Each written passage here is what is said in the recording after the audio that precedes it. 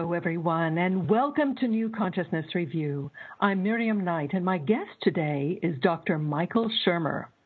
Michael is the publisher of Skeptic magazine, a monthly columnist for Scientific American, and a presidential fellow at Chapman University. He is the author of The Moral Arc, The Believing Brain, Why People Believe Weird Things, Why Darwin Matters, The Mind of the Market, How We Believe, and the Science of Good and Evil. His 2 TED Talks, viewed nearly 7 million times, were voted in the top 100 of the more than 2,000 TED Talks. In 2015, the bestschools.org website hosted an intensive dialogue on the nature of science between Rupert Sheldrake and Michael Shermer. These formed the basis of a new book called Arguing Science, a dialogue on the future of science and spirit, which we are going to explore today with Michael Shermer. Welcome, Michael. Hi, how are you? Hi there. Well, I am delighted to have you on the show, actually, since I could only get one of you, because I probably come more from the side or the orientation of Rupert Sheldrake. And so that would have been the choir speaking among itself. So I am delighted to have you on the other end of the line. So let's get right into it. Why is the subject of science so important? What is science, in your view, that can form the subject of this contention between you and Rupert Sheldrake? Oh, well, I think Rupert would say he's also on the side of science. So I guess the question is what kind of science, what's the quality of the science being done in this particular area and so forth. Because he says he's pro-science, I say I'm pro-science, so there's nobody arguing against science here. But the reason it's important in general, of course, is that we live in the age of science. Most of the progress that's been made in the last couple centuries, ever since the Enlightenment and the Age of Reason, has been due largely to science and reason. And so we all sort of understand that in certain areas like medicine, dentistry. There's no time in the past when you'd rather live compared to now, just for those kinds of basic qualities of life in terms of the amount of food that we have to eat, the amount of time you have to work to make a living, things like that. I mean, life has just never been so good.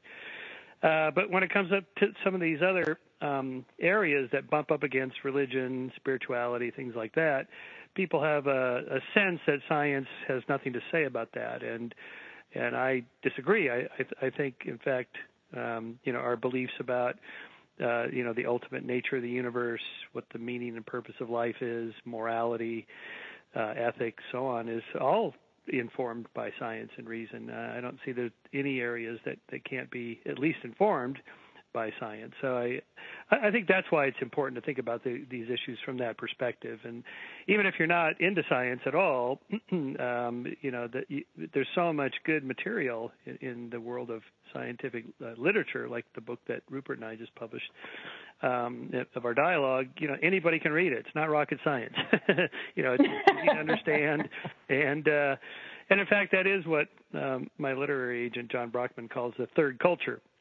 That is, it used to be that to be an educated, cultured person, you need to understand literature and art and architecture and music, Shakespeare, classical music, things like that.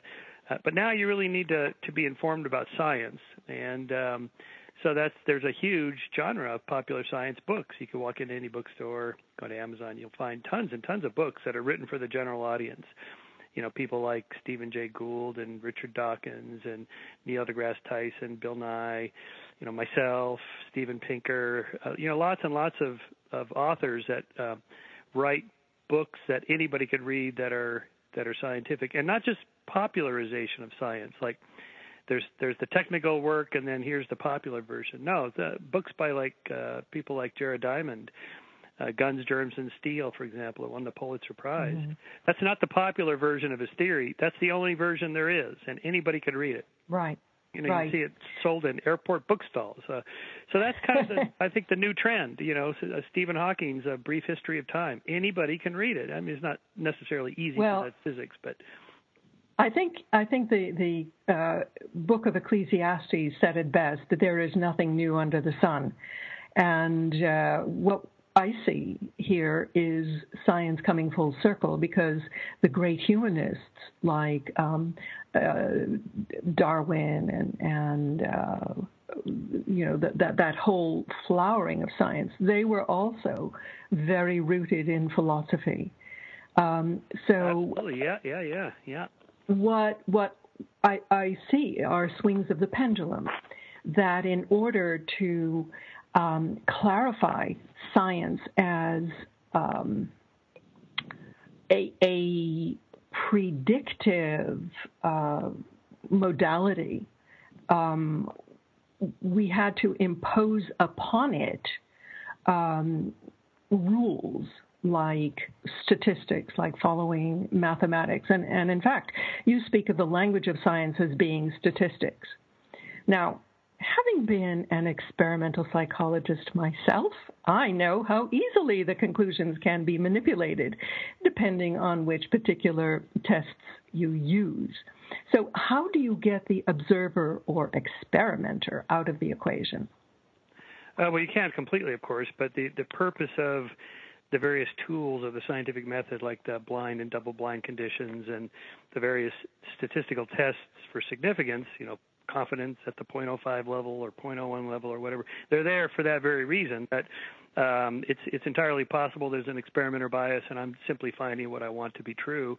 Yeah, but your lab can run the exact same experiment, do it exactly the way I described in the method section, and you can determine if you get the same results or not. And maybe you do, which gives us confidence that the effect is real, or maybe you don't, which makes us suspect that there's some other effect going on, like experimenter bias or whatever.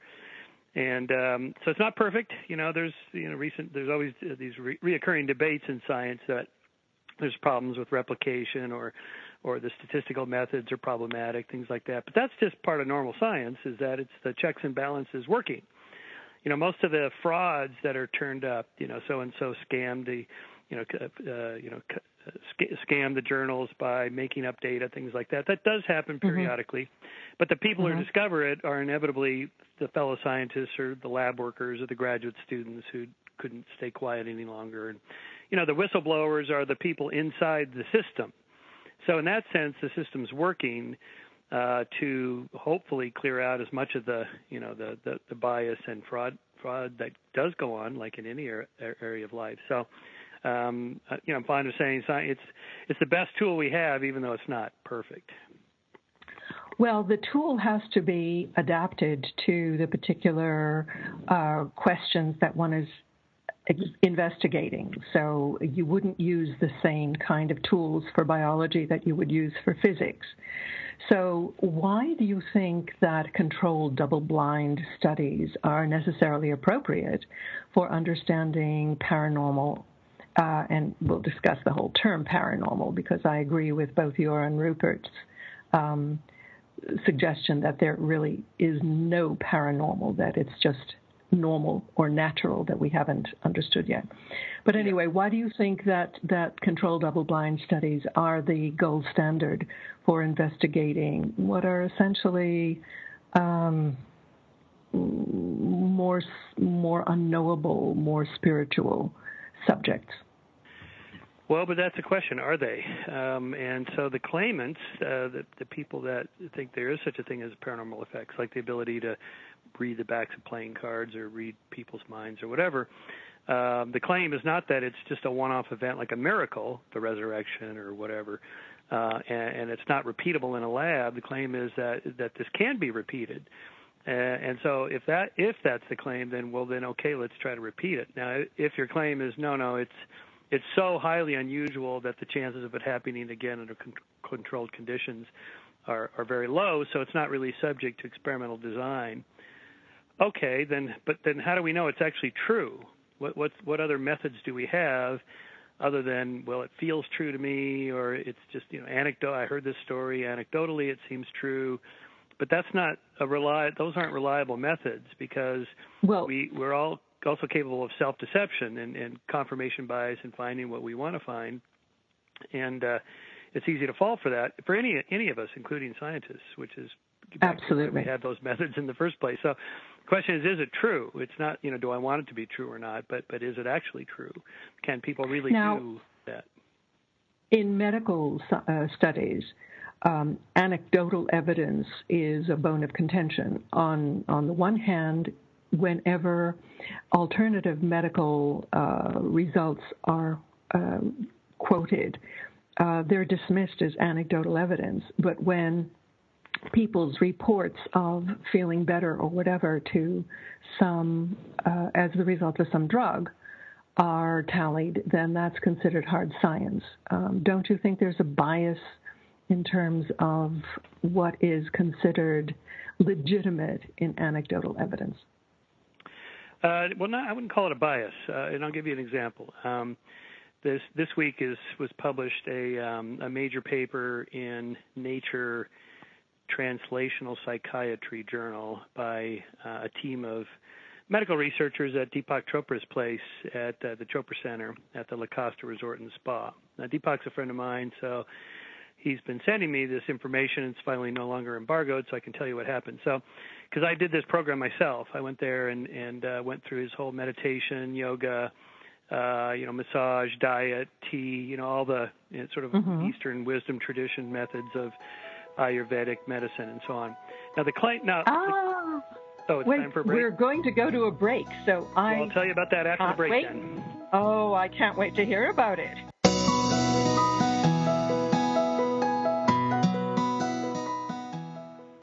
Welcome back. We're speaking with Dr. Michael Shermer about the book that he shares with Rupert Sheldrake called Arguing Science, a dialogue on the future of science and spirit. So, Michael, we left you at the Chopra Center, wallowing in luxury and being cleansed and cosseted. What happened then? Yeah. So, if you go to the La Costa Resort and Spa for several days, it's hard not to feel good. And so when Deepak says, well, my people that come to my center, after they leave, they feel great and, they're relaxed and so on. Those are anecdotes. But what's the difference between going to a resort and being pampered outside of the Chopra Center and inside the Chopra Center? And the only way to find out is to actually do a controlled experiment, which is what they did. So they had 30 people who had never meditated before, who were there for 6 days, and they were taught meditation. And there were 30 people who had already signed up for the 6-day program who were experienced meditators. And then there were another 30 people who just stayed at the resort and just did whatever they felt like doing, go to the spa or whatever. They weren't part of the Chopra Center. They didn't meditate. They just hung out at the spa. Now, then they did all kinds of biometric measures, blood pressure and all the usual stuff, but also genetic changes. They measured differences in, were there any changes in 20,000 different genes. Rudy Tanzi from Harvard Medical was one of the researchers on this. He's very reliable, really top-notch scientist. There was another Nobel laureate biologist there and so on. It was really professionally done. And now, first of all, everybody did better than, you and I sitting here in our offices working. So it's true. Going on vacation is a really good thing to do. Get away from the hustle, bustle, stress, and all that. That's good. But there was a difference between the two meditation groups and the vacationers, as they were called. And then there was a difference between the experienced meditators and the novice meditators. And so Deepak's point in all this is that, yes, it's good to go on vacation, but you can't go on vacation 52 weeks a year, 24/7. But you can meditate. You can meditate at home before you go to the office, at lunch break, after a stressful day at the office, you can meditate. But the meditation itself has an effect. So assuming this is replicated, the scientists wrote this up at the end. They go, hey, look, we're not making spectacular claims here. This needs to be replicated, but so far it looks pretty good. So, for example, some of the chemicals that stimulate inflammation were different, and the beta amyloids, which are the chemicals that cause the plaques and tangles in neurons in Alzheimer's, for example, were lowered. And so that were not in the vacationers, but in the meditators. So there might be something with meditation that alters your genomic production of proteins that changes, brain chemistry. Okay, so that's encouraging. To me, kind of hardcore science guy, it's like anecdotes are one thing, and I went there and I felt great too. But this is better than that. This is better than anecdotes. So that's right. Why that makes me confident. Good. Let's talk about skepticism, because most people have the impression that a skeptic is a priori negative, but you have a different definition. And what? How do you define? Yeah, unfortunately, the word seems to have been engulfed with like cynic and pessimist and things like that. Skeptic is just it's just an open-minded way of looking at claims, but asking for evidence and asking about the quality of the evidence and so on. And most scientists are skeptics because most claims that are made in science turn out not to be true. Scientists just sit around cranking out hypotheses all the time and testing them. Most of them turn out not to be true. And everybody knows, particularly in the physical sciences, that there's a lot of people out there cranking out these what we call alternative theories of physics. Newton was wrong and Einstein was wrong and Stephen Hawking was wrong. But I've worked out this theory of physics, on the weekends in my garage. Okay, and most of these guys don't know that they're not the only ones doing this. They send me these long papers and self-published books and go, look, I'll share the Nobel Prize with you if you'll help me with the math. And it's like, well, I don't really do math myself. I'm a social scientist, but you should know that you're not the only one. In fact, people like Michio Kaku have on his webpage, like if you have an alternative theory of physics, click here, and he has a whole list of criteria, that you have to be able to explain all the stuff that the current model explains and the anomalies, or at least some of the anomalies. Then his point is a good one, that no theory in science explains everything. There's always a residue of unexplained anomalies. Now, what do we do with those? Well, first, that's what graduate students are for. You got to give them something new to work on, and maybe they work out the anomaly, maybe they don't. But in any case, it's never going to be completely worked out. And so every once in a while, those anomalies will build up enough that there'll be a new theory that explains all the old data and some of the new anomalies, and that may displace the old theory. So this is one theory of how revolutions in science happen. Now, the problem is that everybody thinks they're the Galileo of history, and they're going to overturn all of science. Well, it doesn't really work that way. Science is fairly conservative for the very reason that most new ideas are not true. Most of them are wacky and way out. But every once in a while, like viruses can cause certain kinds of cancer. Well, that was a pretty radical idea at the time, and it took decades for that to be accepted. And, there's a number of those that have happened that we need to keep an open mind and also listen to what outsiders have to say. I mean, most of the time, their ideas are wacky. But every once in a while, something new is going to come up, so we should pay attention. I kind of like Rupert because even though I think his ideas are a little wacky, but what if he's right? Okay, so this is why we should have free speech and no censorship and allow people to have their say. Just in case we might learn something. I think there are some people who have the same view of religion. What if religion is right? Maybe we should cover our bets. And but the problem with that is which one?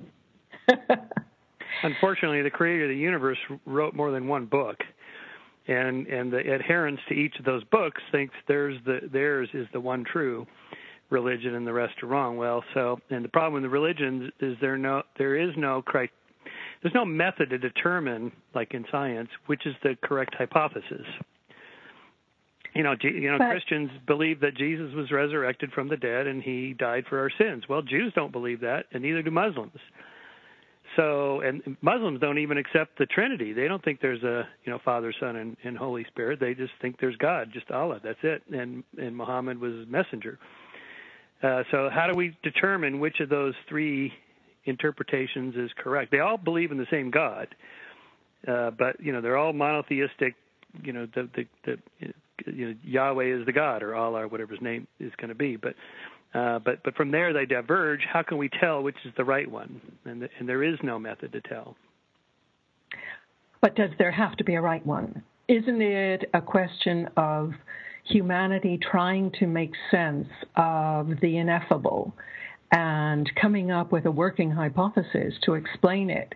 Now, some people will feel more comfortable with one hypothesis than another for cultural reasons, because of their upbringing, or even for rational reasons. I mean, there are a lot of people who are drawn to the Eastern religions because they feel less didactic, they feel more encompassed by them.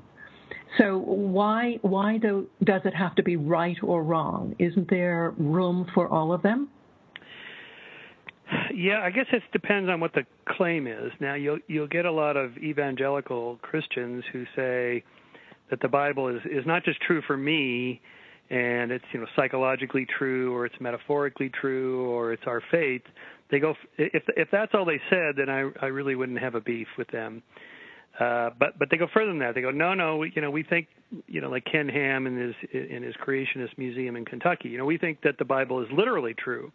The earth was created within the last 10,000 years, and dinosaurs and humans lived simultaneously, and the ark is real, and there was a flood, and Noah, and the whole thing. Wow, okay, so how do you know? And, now we're in the realm of science. How do you know this is true? Absolutely true. And unfortunately, a bigger problem than creation museums in Kentucky are Islamists who think that not only is the book true, but you should believe it, and if you don't, we're going to kill you. We're going to cut your heads off. Well, okay, wait a minute. Now it's getting dangerous, not just wrong, but dangerously wrong. The creator of the universe said women should, should keep covered and should not be educated, not allowed to drive. Wait a minute. No. Absolutely. But Michael, don't you think that the kind of interpretation of God that is more universal and pervasive into every aspect of life, living, and creation is something that could transcend all of these differences, and for that reason is so important to expand our appreciation of that particular perspective? Well, here I would agree with Deepak that something like a Buddhism, something like a universal deistic kind of thing, God is whatever you want to think of God as, or the laws of nature are God, or consciousness is God. That would be far more unifying than any of the monotheistic religions. And if your biggest concern is what time of day you're going to meditate, then the world's going to be a much better place. So I'm fine with all that. And now you say you're fine with all that, but are you comfortable? I mean, do you have a concept of God? Not a personal God, no. And I'm an atheist. I'm a humanist, enlightenment humanist, I call myself. But agnostic in terms of the ontological question of God's existence. I don't think it can be tested or proved one way or the other. Atheist in terms of behavior. I just assume there is no God. And I'm not waiting around for one more experiment to determine whether there's a God or not, in that sense. So I think if it turned out there is something like the monotheistic God, Yahweh, all powerful, all knowing, and so on, it would be something like a far future human artificial intelligence or an extraterrestrial intelligence so far advanced than us, it's godlike. So this gets to the question we were going to discuss is, what is the paranormal, the supernatural? If you're living in the natural world, how would you know if something was supernatural outside of space and time? And I claim that there is no way to know. If there are such things as miracles, where God reaches into the universe from outside and stirs the particles somehow, how does he do it? What laws of nature does he use to move the atoms around or whatever? If there's something like, a miracle happens because there was a prayer and God healed somebody's cancer, for example. Well, how did he do it? Does he go in and manipulate the genome of each tumor cell to quit replicating? We know how tumors grow. Does he do that at the genetic level, the molecular level? How does that happen? And and if it does happen in some natural way, then we're still talking about some sort of natural being operating in our world that we just haven't measured yet through science. So it would be part of the natural world. And so my conception of God is, there is no God, or if there is, it's just like an advanced extraterrestrial intelligence operating in the universe somewhere, somehow. Well, Well, we're going to get back to this subject when we return after the break. We're speaking with Michael Shermer, and we're talking about the book, Arguing Science. Michael, do you have a website that you can direct listeners to? I do, yes. Skeptic.com, skeptic.com, skeptic.com, or my own michaelshermer.com. Pretty much everything you need to know about science and skepticism are on those pages. Mm-hmm. Something like that. He said tongue-in-cheek. Well, we were talking about the notion of God, but let's go back to this middle section in the book, which talks about mental action at a distance. I remember Larry Dossey talking about something unknown is doing I don't know what. Right. I was a little sad that Rupert Sheldrake focused his comments only on the areas in which he wrote his two of his books, namely psychic dogs who know their owners are coming back and anticipating telephone calls, because I think there is so much more compelling evidence in the study of near-death experiences, for example. And we know that even the United States military has had remote viewers on its paid staff. So these are two areas of practical and verifiable use of spooky action at a distance that you never got to discuss. How do you feel about them? Well, the government program of remote viewing, when you really look at the data, it's pretty problematic whether they were able to really identify things in some kind of consistent, reliable, and replicable way. I've tried remote viewing. I took a course in it for a TV show, and I kind of got the idea of how it works. If you speak generally enough, you're bound to kind of give a verbal description that kind of resembles the object you're trying to remotely review. I think it was something like that. In any case, if it worked, why didn't they do it to find Osama bin Laden and Saddam Hussein and find now where the next terrorist attacks are? I mean, it's one of my challenges to, astrologers and psychics who seem really accurate when they can predict, Kim Kardashian's love life, but they can't seem to get anything of use for the NSA or the CIA or, national security, terrorist attacks, Well, I personally... if this stuff worked, it'd be nice if it was a little more practical and useful. I personally know several psychics who are regularly consulted by police departments to find missing persons, and they have a very good record.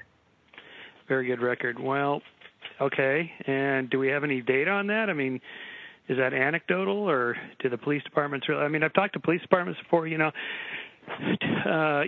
put out tips and ask for tips from the public, and sometimes they get these psychics that say, "Well, I think I know where the body." Okay.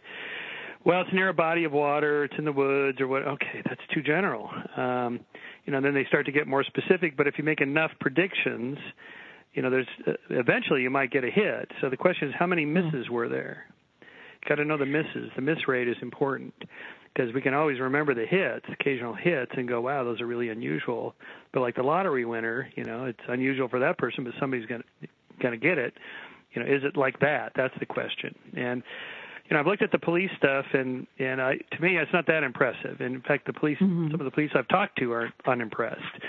Okay, well, let's go back to near-death experiences. I interviewed Jeffrey Long, a medical doctor, oncologist, whose website has collected many thousands of personal reports of near-death experiences, and what he did was a statistical analysis of the commonalities among them. Would you say that approaches a scientific methodology that you would feel comfortable with? Oh, it's good to understand the phenomenon itself, but that doesn't tell us whether it's just inside the brain or also, something reaching into like another dimension or whatever, wherever the afterlife would be. in my opinion, the reason for the commonalities is twofold. One, our brains are all wired the same way, so we're bound to have similar experiences. But also, there's certain commonalities among cultures. So, for example, Christians are more likely to see Jesus. Jews and Muslims who have near-death experiences are not likely to see Jesus on the other side. Naturally, people see their own loved ones, but you would expect that either way. And so here I refer people to Oliver Sacks's wonderful books on the various medical anomalies, psychological brain-related anomalies in his whole career, of which there were movies made about him and so on. And it's just remarkable how distinct and real feeling they are to the people who experience them, but also how obviously neurological the actual event is. So, for example, people that hear voices, he talks about this in one of his last essays in the New Yorker about hearing verbal hallucinations, hearing voices. And under brain scans, they can see that the auditory areas of the brain are lighting up, that you would expect that. So we don't sense our own brain working. So if you hear a voice, you're hearing it as if it's outside of your head, even though we know with schizophrenics, for example, that the voices are only in their head. There are no external voices. But to them, it feels external. And so his point, and my point, is that the near-death experiences, like out-of-body experiences, are very real to the person having them. They feel like they're outside of your head. They're really going on somewhere out there in the world, much like the sense-presence effect that ultramarathoners and solo sailors and climbers get when they're alone. It feels like there's someone in the room, in the tent, on the ropes, in the boat, in the plane with you, and but there is nobody there. I mean, they know retroactively, oh yeah, that was a cool hallucination, but it's just inside their head. There were certainly a number of out-of-body reports of things that people could not possibly have known, because they were, first of all, under anesthesia, and second of all, they were outside of the actual space, like the sneaker on top of the roof. Yeah, the sneaker, right? And it's always a sneaker. So first of all, that's all right. Yeah, well, I know. You talk about hearing things within your head. What about the transistor radio that you and your wife heard, that you very generously reported in Scientific American? Right. That's a good example of an unexplained anomaly that may not need an explanation. Well, for the listeners, what happened was on the day of my wedding to my wife from Germany, she had shipped over a bunch of her personal belongings, some of which were lost. She was raised by a single mom and her grandfather, and he since died, and she kept some of his personal affects, including a transistor radio, which I could not get to work. I was hoping to have it working when she came here to my home in L.A., but it didn't work, and then the day we got married, she was feeling super bad about not having any friends or family there. It's just my friends and family. And this was at my house, and so all of a sudden, we heard some music emanating from the bedroom when we went back there to just have a quiet moment before we had our ceremony. And it turned out to be this transistor radio that was dead for years, and I tried to get it to work. Couldn't get it to work, and it was just in the back of a drawer underneath a fax machine. I thought maybe they were putting radios in fax machines now, and but no, it was, and it operated for the whole day and night. We had, and it was on, and it wasn't even between stations. It was like on perfectly tuned to, I don't even remember what the station was, but it was beautiful music and very romantic, and it was great. And then it went dead the next day, and it's been dead ever since. So I wrote about this in the context of really hardcore skeptics who seem closed to even considering the possibilities that those events should mean anything. Now, it doesn't mean that my wife's grandfather is still alive on the other side channeling radio signals. I don't know what it means. And even Deepak, who I've talked to about this, thinks, well, of course there's a natural explanation. There's a little piece of dust in there or whatever, but it's the consciousness linkage that's related to love and connectedness between people that made the dust particle move or whatever. But in a way, it doesn't really matter what the actual explanation is. It was the timing of it for us and the emotional content that mattered. And here I would agree with you that not everything has to be explained by science, or we don't have to have an explanation for something to appreciate its emotional content and importance to you personally. And so this kind of gets back to, when someone goes to a place like Deepak Chopra's center, does it really work? Well, scientists want to know, and so you got to run the experiment. But if you go and you feel better, and maybe your eczema goes away or whatever is bothering you, then who cares what the science says? It worked. You feel better. Mm-hmm. And so that's another way of thinking about it. If your headache goes away, your cancer's gone, who cares what the scientists say? It worked for you, so that's good. So we think about it in like two different levels. There's, the sort of collective scientific enterprise, and then there's you personally and how you live your life and how you derive meaning.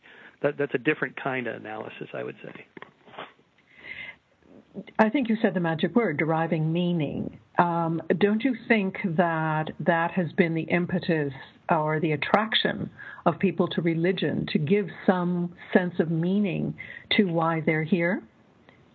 Oh, yes, absolutely. Yeah, that's what most religions do, but not just religions, but myths, like Joseph Campbell's work on commonalities across myths. And what are religions but collective myths? Right. Yes, and again, I don't have. A lot of my friends, scientist friends, are Jewish, and they're atheists, but they practice cultural Judaism, and I completely get the rituals, the food, the family gatherings that take the day off once a week to reflect, and so on and so on. It's all makes perfect sense, and you don't even need the supernatural element to see the value of that. And again, if everybody was like you and Deepak and, the world, I would not be even in the least bit worried about religion. I wouldn't even think about it. But it's the extremists that, that cause problems that makes me worried about it. So that's why, I get my hackles up when people make, empirical claims about their religion being true, the one and only true religion that, everyone else to believe. Forget that. No good. That's not good. We're speaking with Michael Shermer. I'm Miriam Knight, and for our final segment, I really want to get to the nature of consciousness. I think you and Rupert, Michael, sort of agreed on the pervasive field of consciousness. And if I understand correctly, where you differ is that, Michael, you believe that it is unconscious, whereas Rupert believes that there is a conscious element to whatever you want to call this field. How do you get past that? Don't you think that there's a point at which they converge? Well, it's difficult because there's a fundamental worldview difference in what's at the bottom, let's put it that way. That is it a consciousness first or is it materialism first? And, I take kind of the standard neuroscience perspective that consciousness is what brains do. The mind is what the brain does. There's no mind separate from the brain. You got to have the neurons. And without that, there is no consciousness. Whereas Rupert thinks, if I understand him correctly, that consciousness exists out there in the world separately from brains. The brains are more like the radio tuner or the TV tuner or something, picking up the waves that are out there. And so this is how he thinks, that dogs know when their masters are coming home. There's this field, stare at the back of somebody's neck. There's a field in there, like a quantum field kind of thing, in which that brains interact with this field, and and so we're all interconnected. For example, he thinks that the New York Times crossword puzzle is easier to do later in the day on Sunday afternoon than Sunday morning because more people have solved it, and the solution is out there in the field. Now, I've done the New York Times crossword puzzle. I don't find it easy at any time of the day, but that's just me. But see, I don't think so. I think before there was any life on Earth, for example, I think the universe existed. Everything was just doing its thing without consciousness at all. Now, so the question is which is the correct hypothesis? Can consciousness exist separate from brains? And so I always ask people like Rupert and Deepak, where is it? How do we know? And their answer is usually quantum physics. There's spooky action at a distance in these quantum experiments. And I'm not a quantum physicist. What's that? Have you studied Bruce Lipton's work? No, I know who he is, but no, I don't know that. Tell me. Mm-hmm. Well, he's a biologist, and he points out very cogently that reactions in the body take place at a rate and a speed far faster than is possible through a chain of neuronal action. And I recently interviewed someone who talked about the fascia, the connective tissue of the body, as being filled with a gel, a fourth form of water, actually, a gel form of water, that acts like a fiber optic cable, and it actually transmits information at the speed of light or whatever. So faster than neurons, anyway. Faster than neurons. So light seems to be emerging as the mediating connector. Did you ever hear of an experiment through which they shined a laser light through a fertilized duck egg into a fertilized chicken egg, and when the chickens were born, they had webbed feet? No, I haven't heard of that one, I'm afraid. Okay, that's a new one. That sounds pretty far out there. I would really love to. I'd love to get to the bottom of that one, but it's intriguing if that were true. Those kinds of things are the kinds of stories you hear that really need to be, triple checked, double checked, replicated, and so on. I totally. And the reason is, the fundamental principle of skepticism is extraordinary claims require extraordinary evidence. Mm-hmm. And so the further out you go with the claim, then you really need to have better than average evidence just to get people's attention. And usually it's the opposite. The evidence seems to get weaker. This is why people like Sue Blackmore, the British psychologist who was a believer in the paranormal, she knows Rupert quite well, became a skeptic because she tried to replicate these things and found that the tighter the controls, the weaker the effects got. Now, people like Rupert have explanations for that, and he claims that his experiments counter that, and then people like Richard Wiseman and Marilyn Schultz have tried to replicate Rupert's experiments, and Marilyn gets the effects, and Richard, the skeptic, doesn't. So maybe there's a skeptic bias, maybe there's a believer bias, maybe they're both biased. I don't know. I admire Rupert for at least trying to run the experiments. And let's get to the bottom of this. Okay. But those are pretty extraordinary claims, and so we really need, replication and so on. That's why scientific revolutions like plate tectonics and the movement, the movement of continents that took decades, from Alfred Wegener in the 1930s until the late 60s before that was accepted.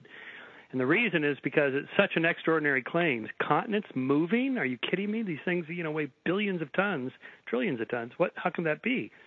And then, it wasn't until there was a mechanism behind it. So maybe what Rupert needs is to figure out the mechanism in the brain, if the effects are even real, that would cause dogs to know when their owners are coming home or whatever. Now, he'd probably say, well, there's that quantum field or something like that. But, well, don't forget, what about homing pigeons? There is a magnetic center in their pineal gland, I believe, that enables them to traverse thousands of miles and find exactly where they emerged from and go back there to nest. I mean, these effects are real. Our understanding is evolving. And I think this is the word that we need to focus on. We as a species have evolved in our ability to use science and technology at an extraordinary rate in the past few years. It's like a flywheel gaining momentum. And the books that I get for review have been just flooding in with people having personal awakenings.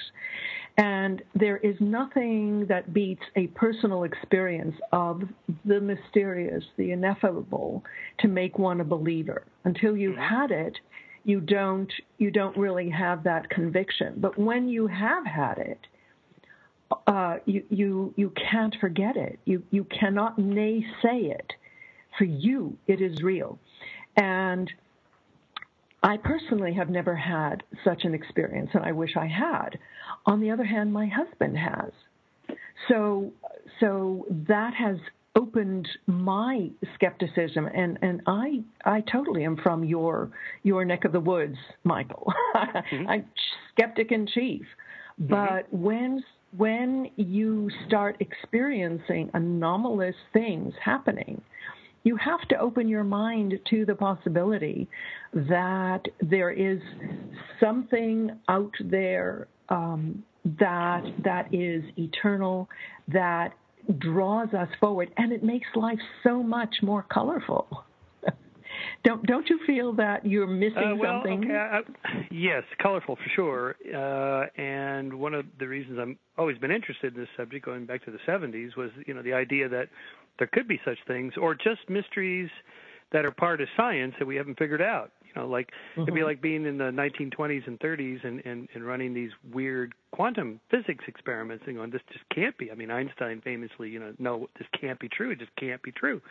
And it is true. Okay, so maybe it's something like that. Maybe there's nothing to explain. There's just weird stuff happens. But maybe there's something else about the quantum field or whatever that we don't yet know. And it would be interesting to know.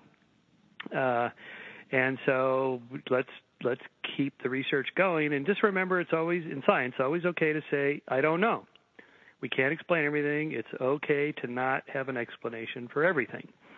And just leave it at that. Just be happy with the mystery. The mystery is fantastic. It's wonderful. The universe turns out to be far older, bigger, grander, weirder than anyone ever imagined, all the way up until just recently. And not just compared to the Middle Ages, but just compared to the 1950s, say. No one imagined that the universe could be expanding at an accelerating rate and so on and so on. Wow. I mean, that, to me, the traditional religion, the stage is too small. The universe is just far grander than these ancient religions can capture in any one particular worldview, that we should just be open to all these possibilities. I just think of these ancient religions as being training wheels. They bring us along at a level that we can accept until we move on to the next level. Yeah, but if you lived in the Iron Age, of course they use the language that they used. If you look up at the night sky, it does look like a dome, a crystal dome that goes around the Earth that's stationary. You don't feel the Earth move. The sun rises. It's what it looks like it's doing. So yeah, it makes sense if you think, if you don't know what we know, it's hard to not know. Curse of knowledge. But if you put yourself back in the time of thousands of years ago, no wonder they came up with these worldviews as they did. Mm-hmm. What do you think will be the next step in our understanding of the universe? Well, I do think that two of the biggest areas are consciousness. It is a hard problem to solve. Not how neural pathways give rise to experiences like hearing things or seeing things, but just the internal, through your eyes perspective and your experience of having thoughts and ideas. How does that happen? And nobody knows the answer to that. That's why it's called the hard problem. You read Dan Dennett's huge book, Consciousness Explained, as somebody famously said, he explained everything but consciousness.